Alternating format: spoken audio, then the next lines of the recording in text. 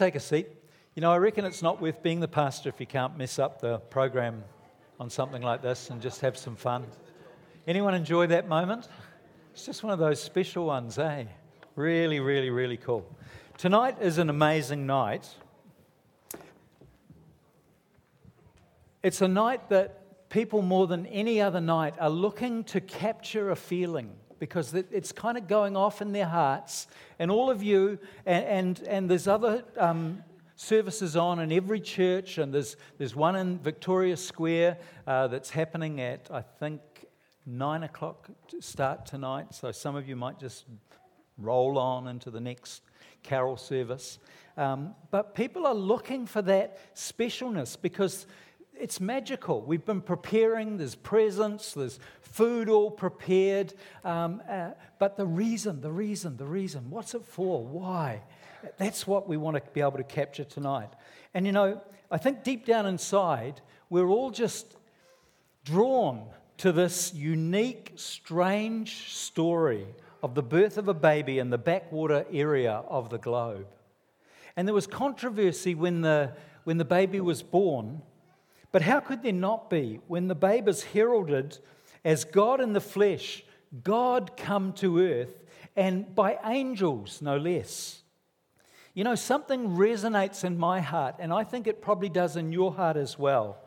And perhaps it's that connection with this story, with the sense of eternity that we all carry within us, that we don't know, but we're kind of certain that this isn't all there is, that there's eternity on beyond this as well. And somehow the story kind of has a special part to play.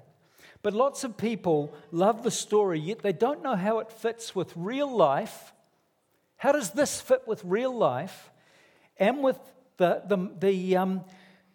other major story of the Bible, which is the crucifixion? And I want to try and do what Jesus did and take something. Jesus would see someone sowing out there, or he'd see something happening over there, and he'd use it as an illustration. And I want to talk to you tonight, just for a moment, about movies that you've seen and stories that you've heard, because something can capture us and hit us at a heart level so that we come out of a movie theatre glad that we went in. Doesn't always happen, does it? You often go out thinking, oh, that was money not so well spent. But in a good movie, you come out of that movie theatre and you go, wow. And somehow you're touched. For a movie to do that, the plot has to be special. It has to have that special something. And the main character has to have real charisma. And the ending, there may be subplots that go on, but the ending has to take us by surprise, where we go, wow, didn't know that was going to happen. But somehow it turns everything back to right after everything that's gone on. And we exit the movie theatre going, wow, I feel really happy. I feel like an ice cream. I feel like a burger. I feel like driving. Whatever is your thing that you do. But usually the plot involves something that goes seriously wrong, and then something exceptional happens, and the world is put to right. Those three things. And it's a timeless way of writing stories and making movies. And it works on us every time. And it makes the writer a lot of money, whether it's The Lord of the Rings or a kids' movie like Frozen. Do you remember that one? That even a lot of the parents actually enjoyed going to. And that song that was the theme song of the movie. Do you remember what it was? Let it go. Let it go. If my voice was better, I'd sing it to you. But I want you to just watch it and remember, it came out in 2013, but I'll guarantee there's a lot of people here tonight who are going to sing along to that song as it comes up here. And you just have a look around and see how many other people are actually singing to it. Can we watch it?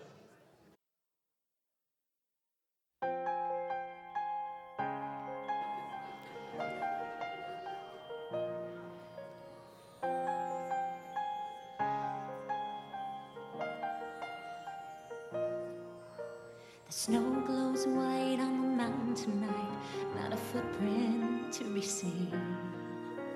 A kingdom of isolation, and it looks like I'm the queen.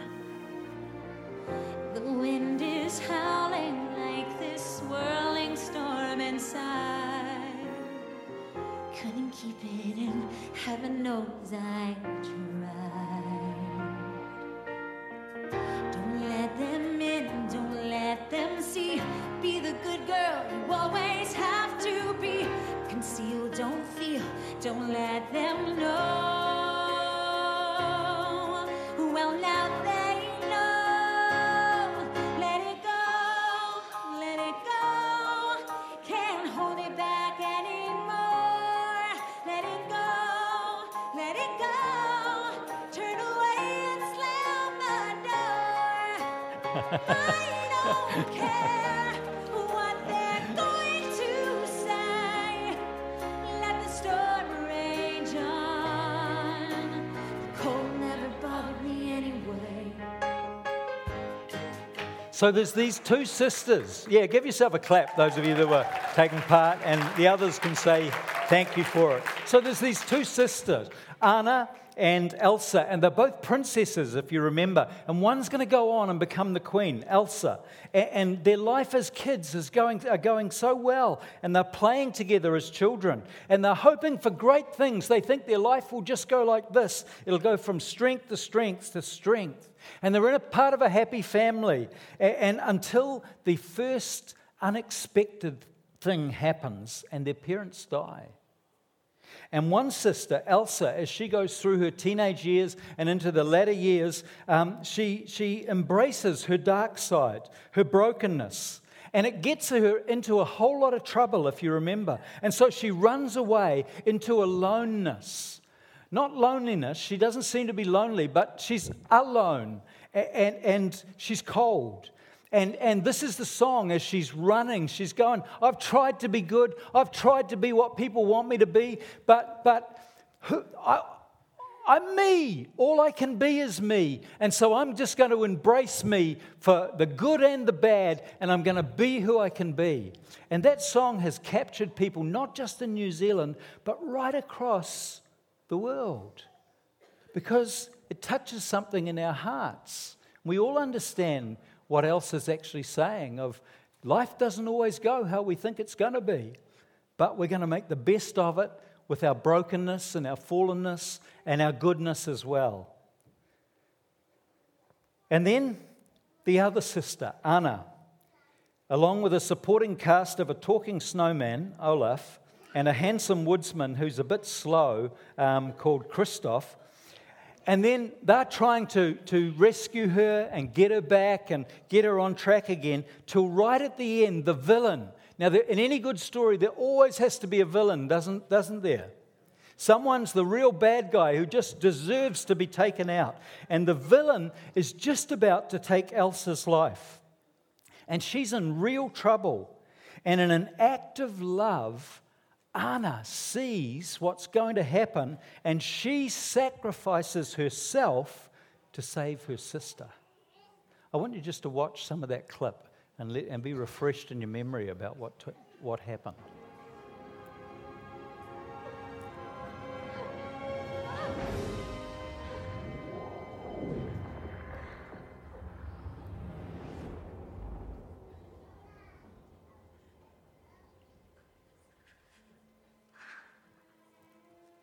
This is Anna.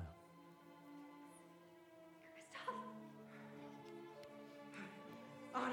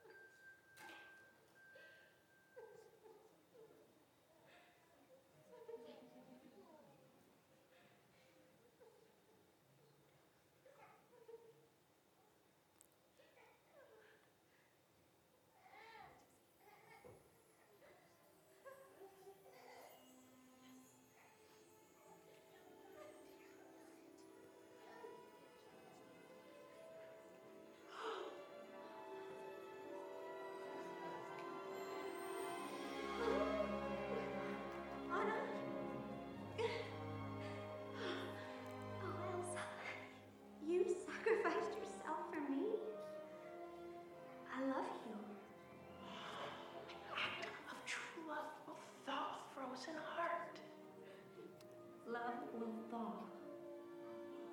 Love. Of course. Elsa? Love.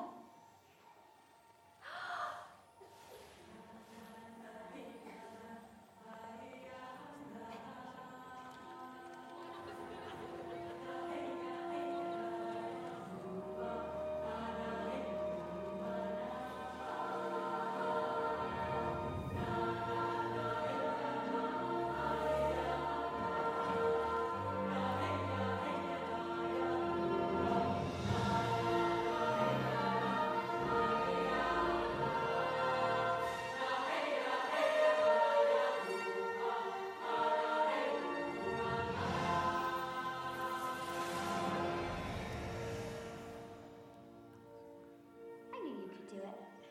Hands down, this is the best day of my life, and quite possibly the last. Hold on. Hang on, little guy. Oh. My own personal flurry.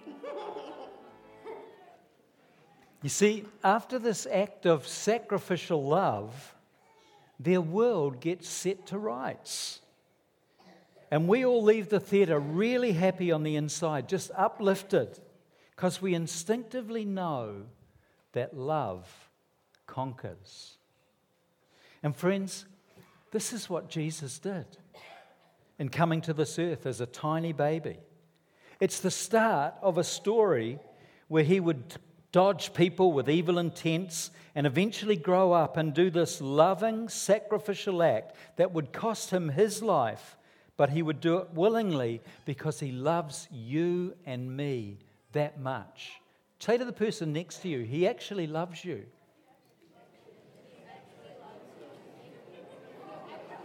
And he would say, it's worth it. For me to be able to save you at the cost of my life is worth it. It's a small price to pay. His act of love, of coming from heaven as a vulnerable baby and eventually allowing himself to be lovingly sacrificed on the cross, would conquer people's darkness if they acknowledge their need of him. You see, there's a dark side within every single one of us. Just look to the left and the right at the person next to you. Honestly, it's true that there's goodness in us, but there's darkness as well. And we weren't created with that darkness, but it's passed down generationally to every single one of us. It's called sin. And it messes up our lives and it messes up relationships. But the wonderful experience of millions and millions and millions of people across the globe is that because of this surprising and unexpected act of love that Jesus did, that started with him coming as a tiny little baby, he's able to forgive us and to rebuild our lives of anyone who asks and believes. And so this story of Christmas resonates so much in our hearts, because deep down in our heart, we know that it's true.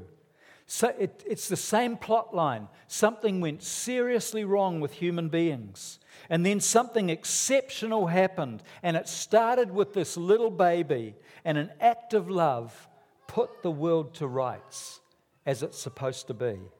You see, there's power and there's hope of a transformed life in this little baby born that we celebrate tonight.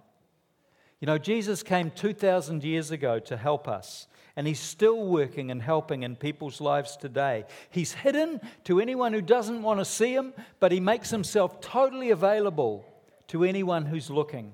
That's what Carl sang about.